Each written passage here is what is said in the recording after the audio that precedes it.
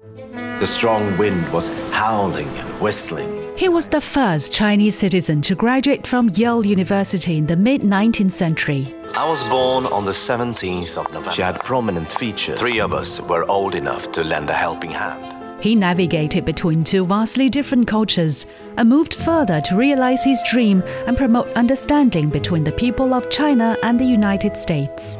Ye Mingxing was a native of Heyang. I realized no danger. China is really awakening. Come and join us in discovering the incredible journey of Yong Wang in his autobiography, My Life in China and America. Check out the Audible stories on radio.cgtn.com and all major podcast platforms. Just search for the podcast Books and Beyond and find My Life in China and America. I was born on the 17th of November.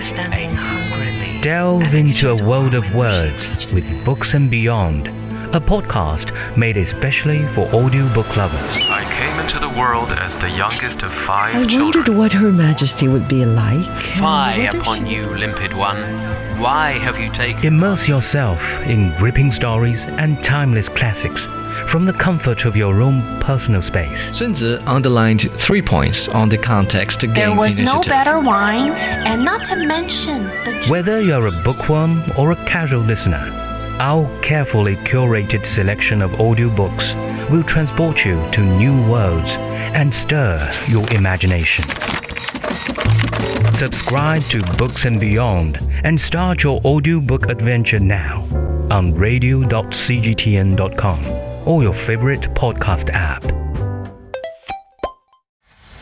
Discussion keeps the world turning. This is Roundtable. Hello everybody, welcome to Roundtable. Coming to you from Beijing, I'm Heyang. Good to have you join us. Chinese men are spending in untraditional retail sectors previously not associated with males, such as beauty care, childcare, and pet care. Has male-oriented marketing finally paid off? Or have societal changes impacted what they buy? What does a man want? And nobody plans a marriage with separation in mind, but with rising divorce rates and a whole bunch of other factors, prenuptial agreements are accepted by more couples. Prenups are kind of like insurance policies when a marriage breaks down, but is romance dead? We will discuss. For today's program, I'm joined by Liyi in the studio and Josh Cotterill on the line. First on today's show. Male consumption power, or the lack of, has long been ridiculed as less conspicuous as pets by marketing professionals in China. Conventional wisdom has it that women decide what goes into the shopping cart, online and offline. However, the man of today is not the brawny, man-witch-eating male of yesteryear. He is a savvy consumer who scours the internet for product reviews, and he likes to spend. Businesses and marketers who would dearly love to tap into all that testosterone have pinpointed the consumer behavior of the typical Chinese male shopper. Nobody likes to be profiled. With that in mind, what's changed in the male consumer contrary to conventional belief? Well, I think it's quite interesting when we look at different consumption behavior based on genders. And as you said, Heyang, somehow male consumers are not really welcomed by business operators compared with their female counterparts because they are believed to have weaker consumption power. I mean, we traditionally assume that men are not interested in shopping and buying stuffs. I mean, they are the ones who would throw themselves in sofas of shopping malls and wait their wife or girlfriends to get shopping done. And such kind of assumptions, I mean, are so penetrating that I remember in some cities, there are even shopping malls which set up special areas for men to kill time while their wives shop. They would just call the zone as man caves or husband deposit areas. Women can really deposit their partners and enjoy shopping freely. Yeah. But, for business operators, they also tend to target female consumers when marketing and advertising their products, except those male-driven brands. At least I think they don't really consider targeting male consumers is as lucrative as targeting female consumers. So traditionally, I would say shopping has been considered as a female-dominated activity. However, I think in recent years, things has definitely changed. I mean, businesses are becoming more attentive to the needs of male shoppers and their expectations.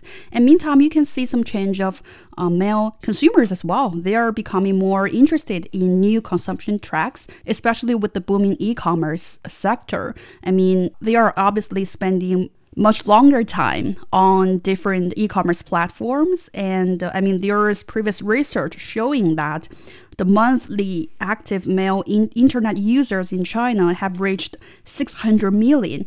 And particularly male internet users in China browse shopping apps for 2 hours a day, which is only over an hour less than that of female net users. And meantime, they also have higher purchase rate, which means that when they glance certain products on e-commerce platforms, it's much more likely for them to purchase that one compared with their female counterparts. So I think all in all, things have changed, and perhaps it is time to rethink about the purchasing power of male consumers. I think that actually, men have always been spending money, and I think that men have always been shopping just for different things. And also, I think that we often associate this word shopping with objects that are traditionally associated with females, right? And so I think the difference here is that these purchasing trends are just coming together a little bit, and some of the things that men are purchasing are also some of the things that we have traditionally throughout history associated with females. For example, skincare. One really interesting thing that I've found to illustrate my point is alcohol. Now, alcohol purchasing across many cultures and societies has traditionally been associated with men. Men have traditionally purchased a lot more alcohol than women. But actually, I've found in the United Kingdom that younger men are drinking a lot less these days. I actually found a report from the Office of National Statistics that found that 18 to 24-year-olds are drinking 32% less alcohol in 2018, which is a while ago, so I imagine that it's even less now, 32% than in 2005. And I think that's a staggering statistic, actually. And then when it comes to grooming products, unsurprisingly, I found a report by Mintel, men's facial skincare is the fastest growing segment in the UK grooming market. I think we've discussed this before, with sales increasing by 11% between 2016 and 2018. And the grooming market now is worth over £2.5 billion in the UK. So I think it's really interesting. But actually, I think that one thing for me is that this word shopping, I think that we're just associating it with some more traditional notions when actually men have been shopping for a long time just for different products, in my opinion. Right. And I don't understand why it comes as a surprise that men buy stuff, because especially if you are someone who's not married, and considering that in many countries, especially when the educational level increases and the amount of disposable income in people's pockets increases, then these societies usually have people who marry later. And then yes, women are going to spend as well as men because he needs to take care of himself, and therefore he needs to buy stuff. And traditionally, we tend to think that men might not buy a lot of stuff, but when he does, it's usually the big ticket items like the car or thinking about purchasing an apartment, that kind of thing. So if we may walk back a little bit, what are the usual things that are associated with male consumption? Well, I think I would be hesitant to call, like male-driven industries or female-driven industries. But I think if you look back to those data, there are certain sectors that you see more male consumers spending their money. For example, fishing. I think that could be one of the favorite sports events of a lot of male consumers, especially for those who are elder.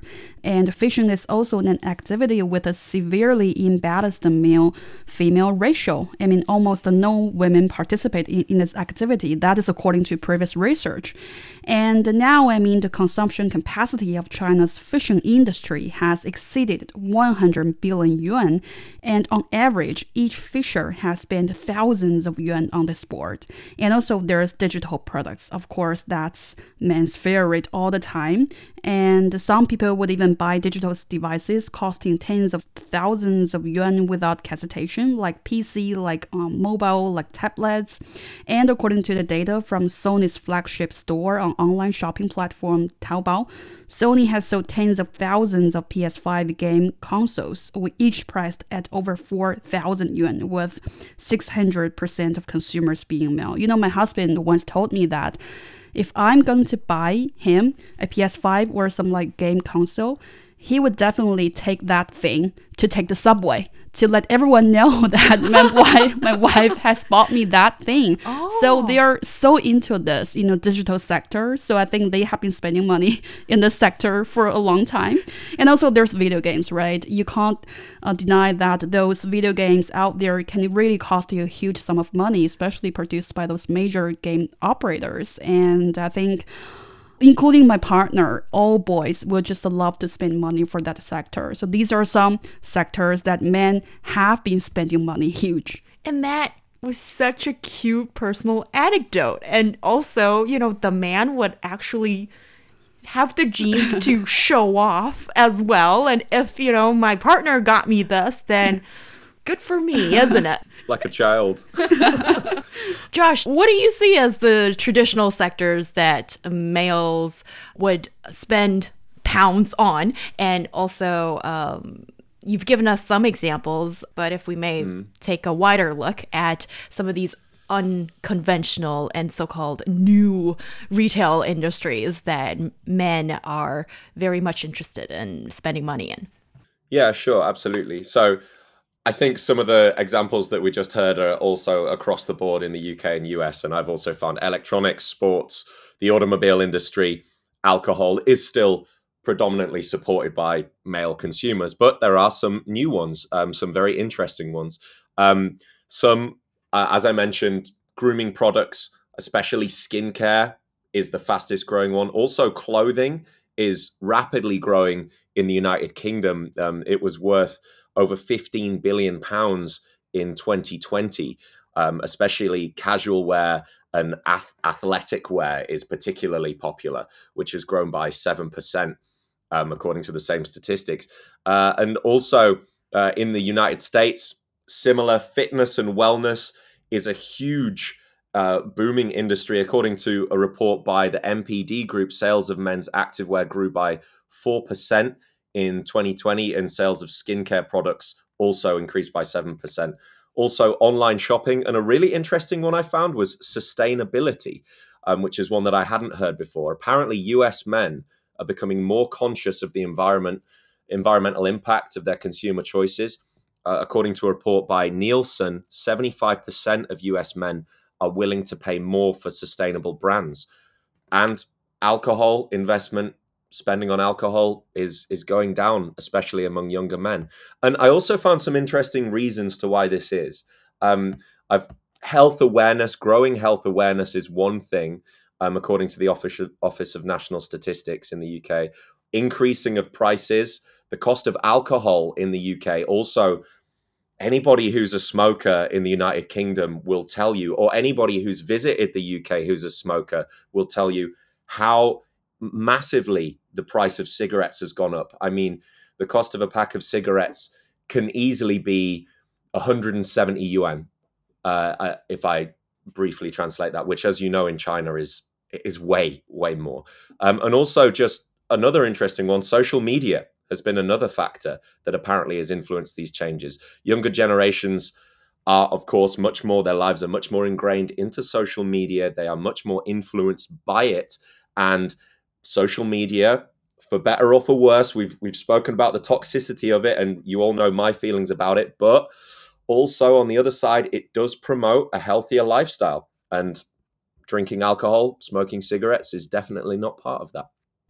Yeah, and it seems like the younger generation has a new perspective on health and how they want to conduct their lives, and in a way parting from these traditional stereotypes of what you see a macho guy is supposed to do, and who says the man has to be macho anyway. So when we look at here in China, it becomes something that is headline worthy, apparently, that men are buying all this stuff for their pets, for skincare, for their kids.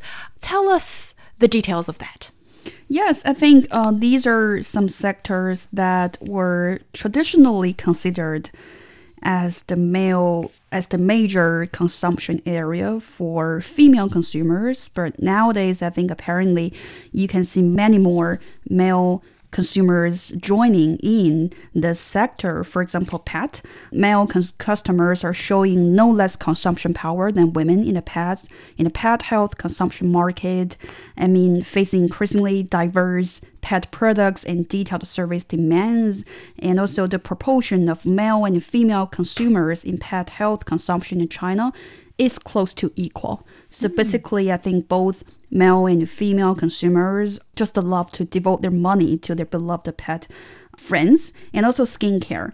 I think in China, it's really a late trend that males start to care about their skin and their appearance, because I remember that like a few years ago when I visited South Korea, I was quite impressed that everyone was so pretty and dressed up, when you walk on the streets of Seoul, and also including those boys and men. I mean, so you see, I think to care about your appearance is something that's worth to be praised. At least that can show you respect yourself, and also you show respect to others.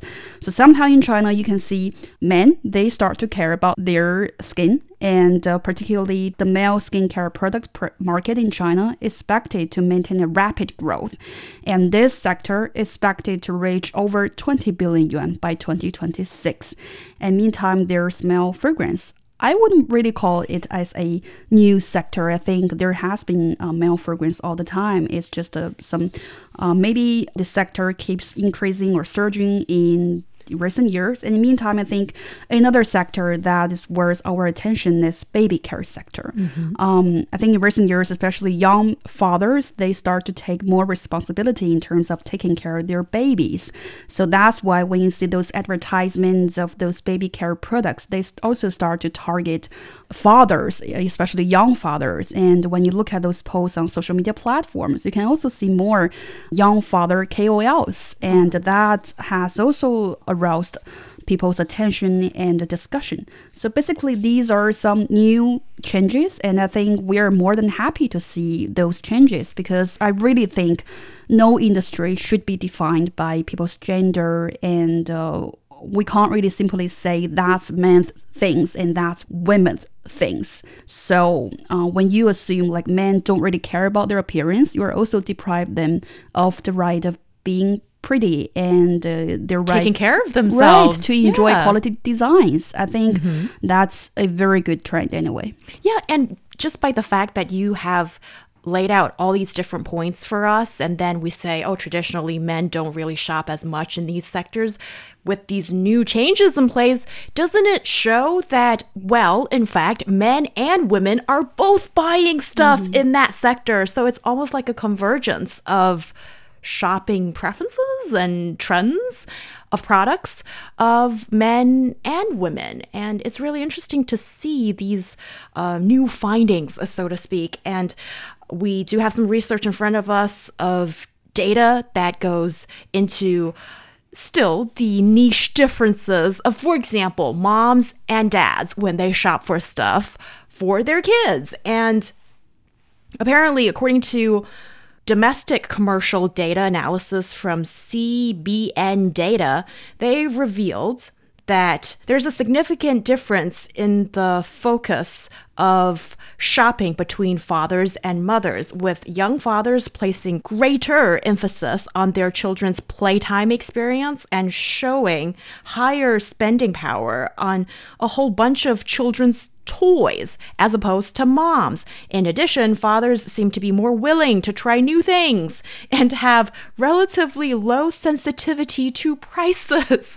And these are just some of the figures that the e-commerce sites have crunched up to give us a little bit of idea on how fathers and moms could be shopping a bit differently. And Josh, do you see similar kind of trends, let's say in shopping for kids? Is it a traditional notion that is now changing, that, oh, it's usually moms who are buying stuff for kids? And also, she's probably purchasing toilet paper, kitchen utensils, and a whole bunch of these perishable goods, stuff for the house. I wonder what is the story over there in the UK? I think the story is a similar story. I think that these consumer trends are just another thing that is illustrative of big cultural changes that are happening all over the world. And we've spoken about on the show before about stay-at-home dads and house husbands, or whatever we want to call them, right? The terminology we can also argue about, but we've been talking about changing gender roles, and it's really happening. So yes, of course, men are spending more money in this industry as well. I think that it's really fascinating, and I think that it's only going to develop in this regard, and probably it's going to become more and more aligned. What do you guys think? Do you agree with me? Yeah, what do you see as the reasons to change? Because these are quite obvious changes in Chinese society that I don't necessarily think would even emerge as a so-called trend that deserves our attention on the show. But I have to give some credit to some guys who started putting on makeup and therefore gave rise to the term guy liner a few years ago, almost a decade ago or so. But now it seems like, what's really been embraced by males is skincare. So not makeup, but to improve the appearance and health of your skin. So Liyi, what do you see as the possible under the water forces that have forced these changes? I somehow agree with Josh that consumption is just one sector that can symbolize our culture is changing overall. I mean, particularly when we talk about genders, I think we have different gender expectations nowadays compared with previous years. And baby care is one example, and also cosmetics and makeup and skincare sector. I mean, when you look back to those very traditional views about consumption based on genders, you can really find that they are made by pretty conservative views on consumption behaviors based on people's genders. I mean, business operators in cosmetics sector used to target female because they think female cares much more than their male counterparts about pretty appearance. But I think nowadays, consumers themselves are also trying to breaking those kind of stereotypes or stigma based on genders. I mean, when you look at those female consumers, they are also trying those products that are designed for male consumers, for example, like apparel, like fragrance. These are all the changes that are happening. And I think these are just something that have been noticed by business operators, and they are trying to embrace that kind of trend to target more audiences. So I think overall, I would say in the future, this trend will keep going. And as long as we have different opinions on genders, on gender equality, that trend will keep going forward, I think. Yeah, it's kind of tough for retailers and especially product design in a way to position themselves when they want to ride the so-called gender tide or gender divide. But also, there are some of these designs that if you have your specific target audience or user in mind in design, then it would work very well. For example, some of these very small home appliances that became hugely popular even before the pandemic of staying at home and all that stuff, they were targeted towards the ladies who are living alone between the age of 21 to 45. And the design were cutesy and very easy for her to maneuver. And then that became a huge hit. And then behind the design was, well, it's female and she's probably living alone. So it's really interesting how to sort of get the gender difference in mind, but also coming up with products and marketing strategies that do not abuse this idea. And let's face it, you're looking at a new generation of consumers, men and women. And there are still some really interesting findings when we look at the male and female consumer behavior. One is apparently men have possibly higher brand loyalty when it comes to the stuff they see as marketed towards them. This reminds me of a previous discussion we had on the show about men apparel, and a lovely male guest on the show admitted to us that even though he does not like the fashion brand that he goes to, and that fashion house is known for churning out mediocre designs for many of our male consumers in this market, but he buys stuff anyway because he just can't be bothered to find out a new fashion house, and it's a headache for him. And he has this real need that he needs to buy these clothes. So, Josh, you're the male consumer representative here. The last word goes to you. I think that men do have, I'm not even sure if I would define it as brand loyalty, rather just fear of the unknown when it comes to new brands. So, and I guess that manifests itself, at least economically, as what would be defined as brand loyalty. But maybe this will change. Maybe as consumer trends change, men will also start to diversify their apparel a little bit more. It's a long way off for me. You're listening to Roundtable. Coming up next, more couples are getting prenups. Stick around, everybody. We'll be back after this break. Discussion keeps the world turning. This is Roundtable. You're listening to Roundtable with myself, Heyang. I'm joined by Liyi in the studio and Josh Cotterill on the line. Coming up, with wedding season just around the corner, we take a look at the legal, emotional, and romantic aspects of drafting a prenup before tying the knot. Welcome to the prime prenup season. And a 55-year-old delivery man just made his poetry debut. We'll discuss discovering art in everyday life and finding beauty in the banal. Our podcast listeners can find us at Roundtable China on Apple Podcast. Please keep sending us your comments, thoughts, and questions to ezfmroundtable@foxmail.com. Your voice could be featured in the show in our heart-to-heart segment. Audio clips are preferred, but emails will do. We would love to have a heart and heart with you. And now let's move on to the next topic of today. A prenuptial agreement, or prenup, is a legal document created prior to marriage, defining a couple's financial rights and responsibilities in the event of divorce. Prenups have kind of a bad reputation for being unromantic or pessimistic, as if these documents and the discussions they prompt constitute a wholly unromantic anticipation of ultimate failure even before saying I do. Rather surprisingly, in the last decade in the US, a growing number of regular folks have signed a prenup. Prenups are not just designated for the mega rich, and there are many things that apparently people who make an everyday living can consider in a prenup. So let's take a look at what's going on, and apparently this phenomenon is seeing a rise in China too.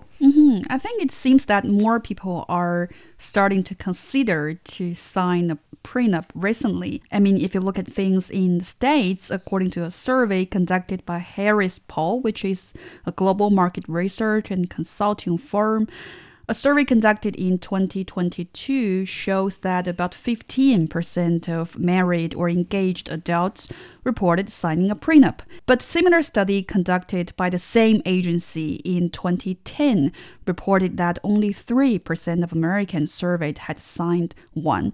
And also the recent survey may also indicate that prenups will only become more popular with time. According to the survey, 4 in 10 U.S. adults support the use of prenups. And meantime, I think there's also generational difference in terms of people's attitudes towards prenups. It seems that younger generations are more likely to sign prenups. The same survey found that nearly 40% of married or engaged people between the ages of 18 and 34 have signed a prenup, while just about 13% of people between 45 and 54 had done so. And I think in China, similar trends here, especially those born after 1990, start to think about getting a prenup. According to China Youth Daily, that 13 years ago, only about 10% surveyed said they need a prenup. And that number has increased to over 50% around 6 years ago.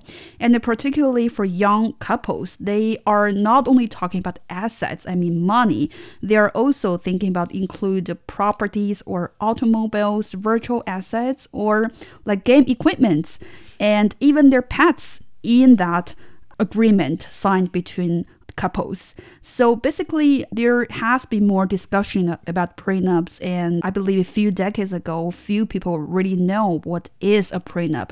And nowadays, as more young people are deciding to tie the knot, and they started to think about a prenup. Yeah, earlier this year, we discussed a topic of this fight for custody of cats and dogs among Chinese couples of the younger generation. Josh, do you see this as a widespread phenomenon in your country and your observation around the world? In the UK, prenups are increasing in popularity, according to a survey conducted by Vardags, which is a law firm specializing in family finance. So we've got to keep in mind that these statistics, it's their incentive to increase these figures, right? But anyway, they have found that the number of clients seeking prenuptial agreements has increased by 50% in the last 5 years. But actually, when I hear this term, I immediately think about the US, and it's much more popular in the United States, actually. In the United States, according to a survey conducted by the American Academy of Matrimonial Lawyers, 63% of divorce attorneys reported an increase in prenups in the past 3 years. 74% said that prenups are becoming more popular with millennials as well. So it's the same story, it seems to be, around the world. And I think that's pretty interesting. I guess that people are looking at marriage in maybe a less traditional way, and as I see it personally as well, maybe it's because I'm of that generation, more of a practical way and seeing it as more of a practical bond. And let's face it, the most practical thing we can talk about here is money, is financial assets, right? So I guess in that respect, it's pretty illustrative of the times. Yes, I don't think anybody plans a wedding or marriage with separation in mind, but just look at the divorce figures, for example, and I happened to come across some figures published by the UK Office for National Statistics. And in the year 2021, the most common duration of marriage for opposite-sex couples was 8 years.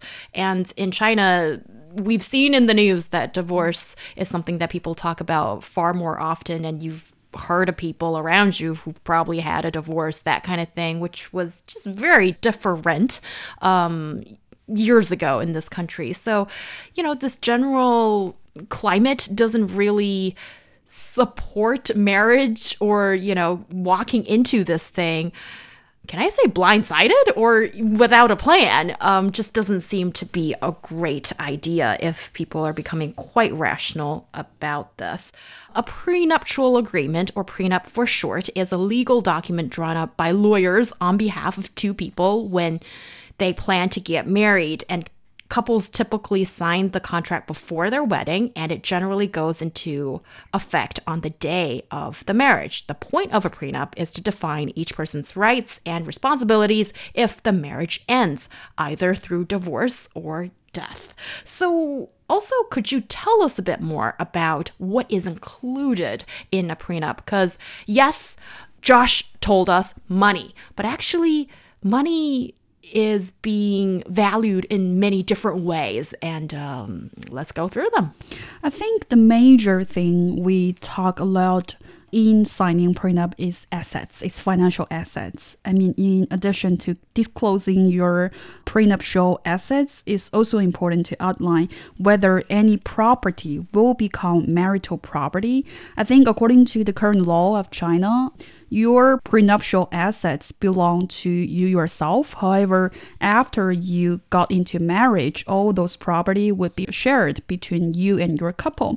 So I think that's why some people would want to sign this prenup to show which is separate property and which can be included as marital assets. And also, another important issue is debts, especially when people has a partner who has debts, they want to sign a prenup because they want to identify which part is a separate debt and which part shall be shouldered by two of us. And sometimes to sign a prenup can really protect yourself and also your partner. And also there's responsibility, financial responsibility. I mean, people can decide who will be responsible for taking care of household expenses and how much is each party expected to contribute toward retirement, and who will be responsible for paying off debts. These are some questions can be discussed and written down in those prenups. And also children is a very important issue here. I mean, you can decide the responsibility of taking care of your children after marriage, and prenup can also outline the allocation of assets after the death of a spouse. And also there's earnings, there's retirement accounts. So there are many things that can be discussed and written down and included in prenups. But I think all in all, when we talk about prenups, the most frequent subject is money. Yeah, and it shows up in different forms. For example, this is not something that previous generations would have need to think this much about. That is inheritance. Now, Chinese people, well, some people will have something to be inherited from their parents, and with the improving economic situation for families, then you got to talk about what's being passed down in the family. And does that go to the individual, or does the spouse have a share of it? And these are things that families will need to consider. Josh, give us an idea of who are getting the prenups. Apparently, it's not the ultra rich. And why are people getting the prenups? Sure. Well, it's not always the ultra rich, although I must say that from the evidence that I've found, that it is more popular with people who have greater assets. But it's starting to become much more common. The reasons for it are, there's many reasons for this. I again, just as we discussed earlier on in the show, cultural changes, I think. I think more traditionally, assets and finances were more clearly divided between traditional male and female roles. And in many societies and cultures, it was even seen, the whole idea of marriage is seen as a financial exchange, right? So there's no need for a prenup in that situation when the thing is seen as a sort of asset exchange in the first place. So this obviously is changing, but I think that this is also illustrative of cultural changes, of traditional male and female roles becoming more aligned.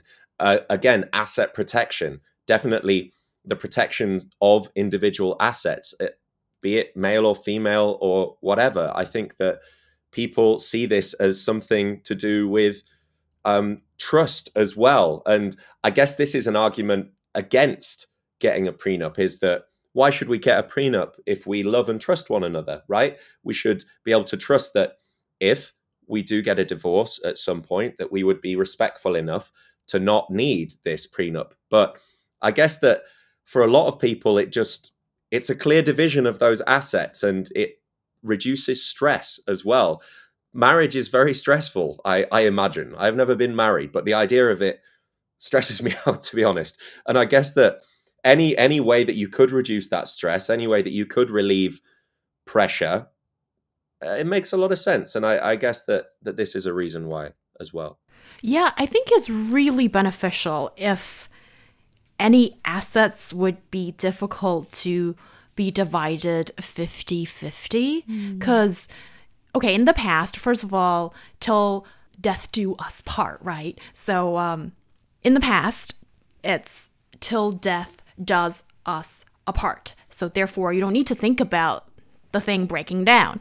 And also, if people kind of had in mind in history of civil matrimony that it's an exchange of assets, then is it 50-50? Or we're so intertwined that breaking up assets would just be impossible? And then what a terrible but realistic way of staying in a marriage. But now people talk about love. People talk about, don't want to be trapped in a marriage if it's for the wrong reasons. And then therefore we need to talk about how to end things that saves the trouble or saves the stress. If you think getting married is stressful, parting ways, I would think, would be even more stressful, if not sometimes dramatic. And what a pain to walk through if you're already unhappy or angry, resentful of the situation, and then you have to divide up assets, talk money in that kind of circumstance. So these are some of the reasons why, trying to figure this thing out ahead of time when we still have very good feelings for each other sounds to be a very rational way of dealing with it. But also, is romance dead? Yeah, I think that's kind of complicated because, when we talk about the signing prenup, it's pretty much like a legal issue. It's very rational and a logical part.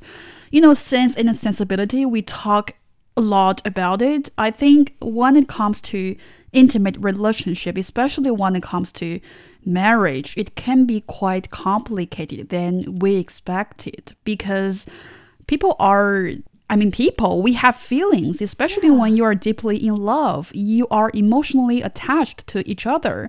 It's not only assets, it's not only financial assets. How are we going to divide this if things don't work out? At the first place, you two decide to tie the knot and enter marriage together, you wouldn't really think about ending part, especially when you start to talk about signing prenup. It can be hurting people's feeling, especially for the person who is asked to sign a prenup. Yeah. The person would be like, are you not trusting me? Are you assuming that I have some attentions when I want to get married with you? Or are you assuming that I'm coveting? So these are some very, very subtle and challenging issues people have to deal with when talking about the prenup and also when talking about signing of prenups. So it's very complicated, I would say. Yeah, I think if we're both young, reckless, and broke. If you're both young and you don't have a previous marriage and you don't have that much assets to be divvied up, and then you're building a life together, sure, I don't think you need to think about the prenup.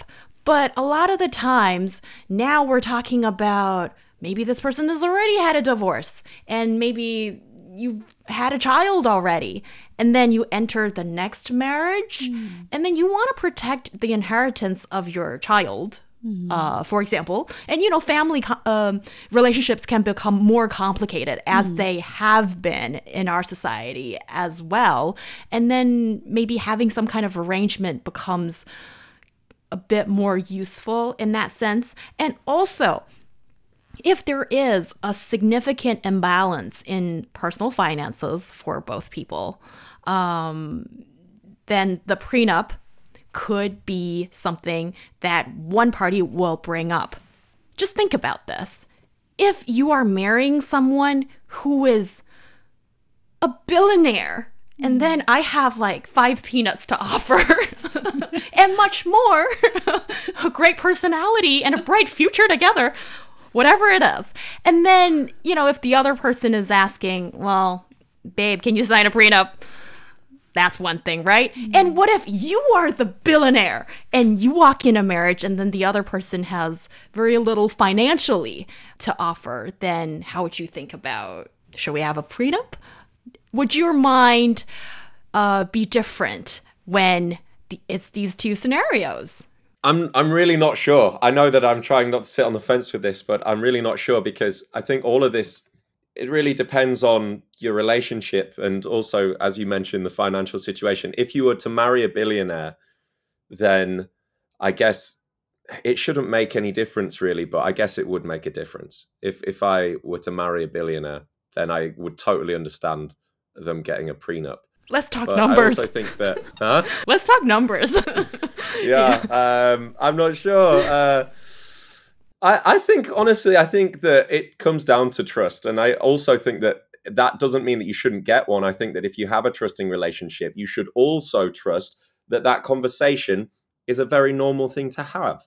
And so I would like to think that when I get married, that we could have a conversation about a prenup. And if we both wanted one or one of us wanted one, that wouldn't be the defining factor in us deciding whether we want to get married or not. But that's just my personality. For different people, it may be completely different. It depends how you feel about money, I guess. I think it can be really different when it comes to signing prenup for the super rich group, especially if it's a billionaire. I mean, usually the person would own a company or an organization, and sometimes they would like to sign a prenup not only to safeguard their own assets, but also to safeguard their company, because they want to make sure that, okay, I'm going to get married with you, but I also want to make sure that if we don't really manage to sustain our relation, I have to make sure that my companies, I mean, my stock shares are not really, Yeah, it's really easy to slip into the dream of a billionaire. I think it could be much more complicated, but I think that's just a very rare cases. I mean, we are talking about the majority. I think most of us don't really have that huge numbers in our bank accounts, and of course in that case you can talk about trust, you can talk about respect. But also I suspect it's actually closer to us than we might think. Let's say if you have one apartment that you inherited from your parents, or you are going to, and that's maybe the biggest asset for a lot of Chinese people. That is the apartment you live in, and then when you get married, that's kind of the elephant in the room that, you're thinking about, but you're not saying anything about it. Or maybe you're not thinking about it. Well, write to us if you are really, that romantic. So basically, having some sort of plan, I think it might put the restless minds of some people to rest in that sense. Yeah. As the assets of Chinese people become more and also diversified, and this kind of issue does come up.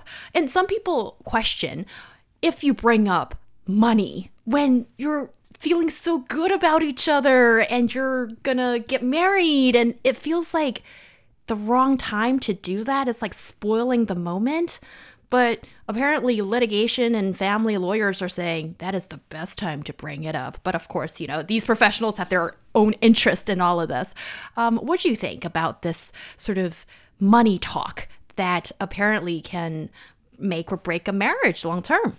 I think a relation that money talk is embarrassing is not a good relation. I think if you two really know each other very well and you trust each other, I don't really think you should be feeling embarrassed to talk about money, because that's very pragmatic issues and you have to face, especially when it comes to marriage. You have to face financial responsibilities in the future in terms of taking care of yourself, your partners and your family members, and also your children in the future. So all of these are centered around one thing, that is money. That is very important thing. So I think if you find it's awkward to talk about money with a partner, maybe it's time to rethink what's going wrong with you two within the relation. I mean, is it this guy you can't really trust? Is it him or her refuse to talk about it? Then I think you may need to rethink if you two still want to get married.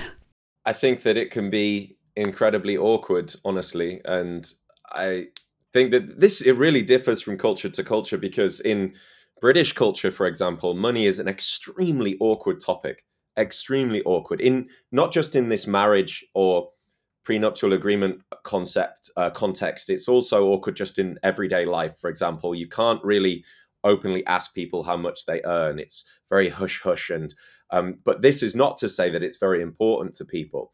So I know people that have been in relationships for years, and they have no idea how much the other person earns. That's pretty common as well. So I guess that. What did I hear? Do you mean like when these two people are just dating, or is it in a marriage that they don't know how much the other person earned? Even in a marriage. How is that even possible? It's like the biggest mystery. I mean, the amount of assets that people have got, it's just... Is it like intentionally... I thought that this was normal, obviously, because I thought this was very normal because I'm from the UK, right? I'm not saying that this is across the board normal, but it's not unusual for suddenly an asset to appear out of nowhere. You know, people are very private about this. I have no idea how much money most of my friends and family earn or have, and that's very common as well. So this bleeds over into relationships as well. So maybe this is why we're a little bit behind on prenups compared to the States, for example. But yeah, it is very awkward, and you got to be very careful how you go about talking about this. I can really understand why you don't really want to talk about money with your friends, with your coworkers. But I mean, in intimate relationship, especially when you two are building up a family, there are certain pragmatic issues, and you can't really avoid talking about money. You have to know this person's financial status. And I mean, there's risk management in terms of building your relationship, right? So I can't really understand that point. So you guys consider that as privacy, and you don't really talk about it with your partner?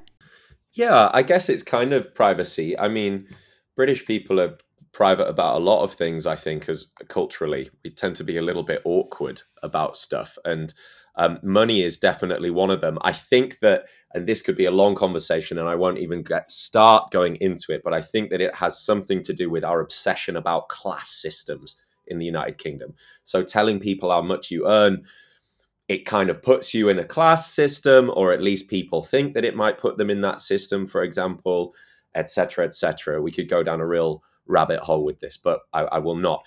Maybe this is where it stems from, but it's just how it is. Different cultures are very awkward about very different things, right? Yeah, it's really interesting how different cultures can view this so differently. When we talk about signing a prenup, this is essentially a piece of legal document that requires the presence of lawyers, and this doesn't come free. So when actually going about this prenuptial agreement, what are the steps that one needs to take to make it happen? I think, first of all, you need to seek legal advice. And I think that it's really the only way to make sure it's fair and binding. Of course, this also is probably one of the cons, because bringing someone else into your relationship, I'm not sure how romantic traditionally that is, right? But this is probably what you need to do. Even if you have a background in law or something, making sure that it's fair and legally binding requires you to get a third party and bring them into the picture as soon as possible. So that would be the first and hopefully the last thing that you have to do. Yeah, and we checked some numbers. Apparently in the US, it costs usually $2,500 just to get this document signed, and with all the necessary legal advice. And of course, if we're talking about more assets, it could be more expensive for people. And in China, I'm thinking, we talk about future occupations that could be popular in this country.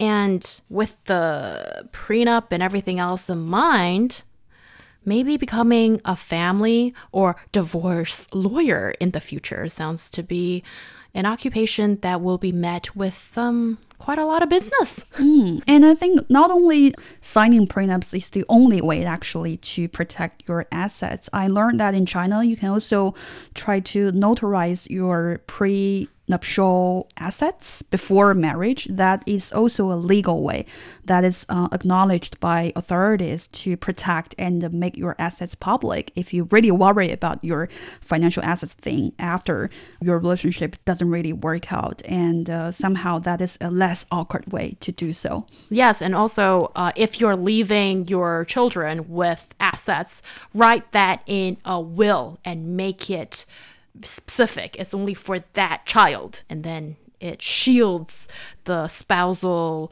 opportunity of getting their hands onto the asset. You're listening to Roundtable. Thank you very much, Josh Cotterill and Liyi, for joining the discussion. I'm Heyang. We'll see you next time.